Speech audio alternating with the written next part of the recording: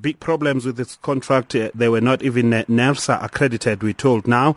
But also Minister Nhlanhla Nene and Pravin Gordhan warned against this contract. But the city of Tshwane went ahead with it. Please clarify these issues for us. Bongi, good day. Thanks for the opportunity. I was listening to the DA person and I'm asking myself, where the hell is he getting all this information? Because all the information, not a single thing that he has said is correct. We terminated the contract because during the course of the contract, AfriForum took us to court contesting or challenging the manner in which we had entered into the contract. That affected the service provider from rolling out the installation of the meters. They could not go to any financier to say, fund us so that we can install these meters when there was a court challenge. That's the first thing, because we realized that we're not able to realize the benefits of this smart metering project. Therefore, we decided we needed to terminate. There was nothing wrong on the part of the service provider. There was no substandard equipment that was provided by the service provider. Let me clarify these issues. Sorry, let me ask this question, Selby, for further clarity. Yes. One, was there an exit clause that said if you terminate, you will pay us whatever the amount we told now in the region of 1.3 billion rand or so or thereabout? But secondly, did you get an advice from the ministers of finance, Nhlanhla Nene and Pravin Gordhan, to say, you know, there's a problem with this contract, the way it's structured. But thirdly, was there a requirement for PEU to be NERSA accredited?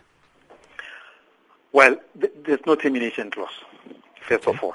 And I hear the BA bending about figures. I don't know where they get those figures from. I sit in meetings with the contract or service provider, PEU. We had agreed that there's no cent that the city of Tshwane is going to pay them.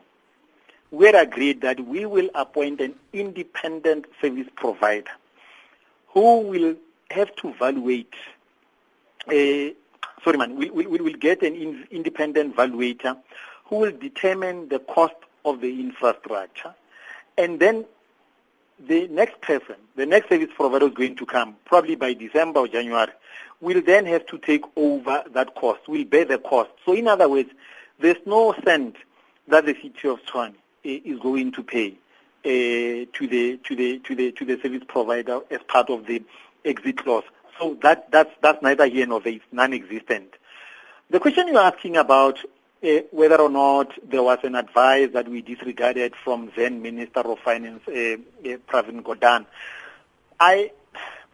it's something that some of the people have already gone to Central Police Station here in Tshwane, and they've laid criminal charges against the city manager and the mayor. I don't think it would be proper of me to comment on an ongoing police investigation. Safe to say that whatever action that we had taken on this matter when we concluded this contract was above board, and we will comply and cooperate with any investigation that is to be launched on this. All right. So what happens now with the installation of meters? Because it's been a long time since this contract was halted. People, I'm told, who had paid also to get these meters. So what happens in the meantime? Well, you don't have to pay to get a meter, first of all. So that is incorrect. What we have done is that we are now going to advertise a new tender.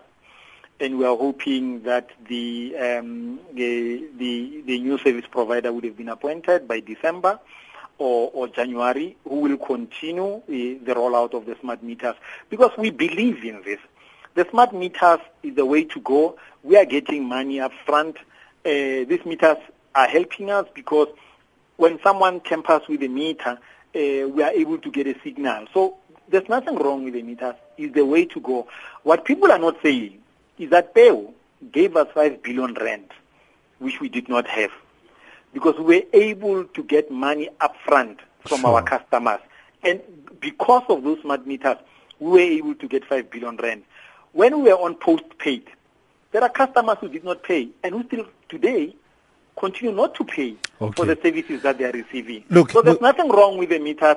The problem was the service provider was unable to roll out the meters within the time frames within which we had agreed because there was a court interdict.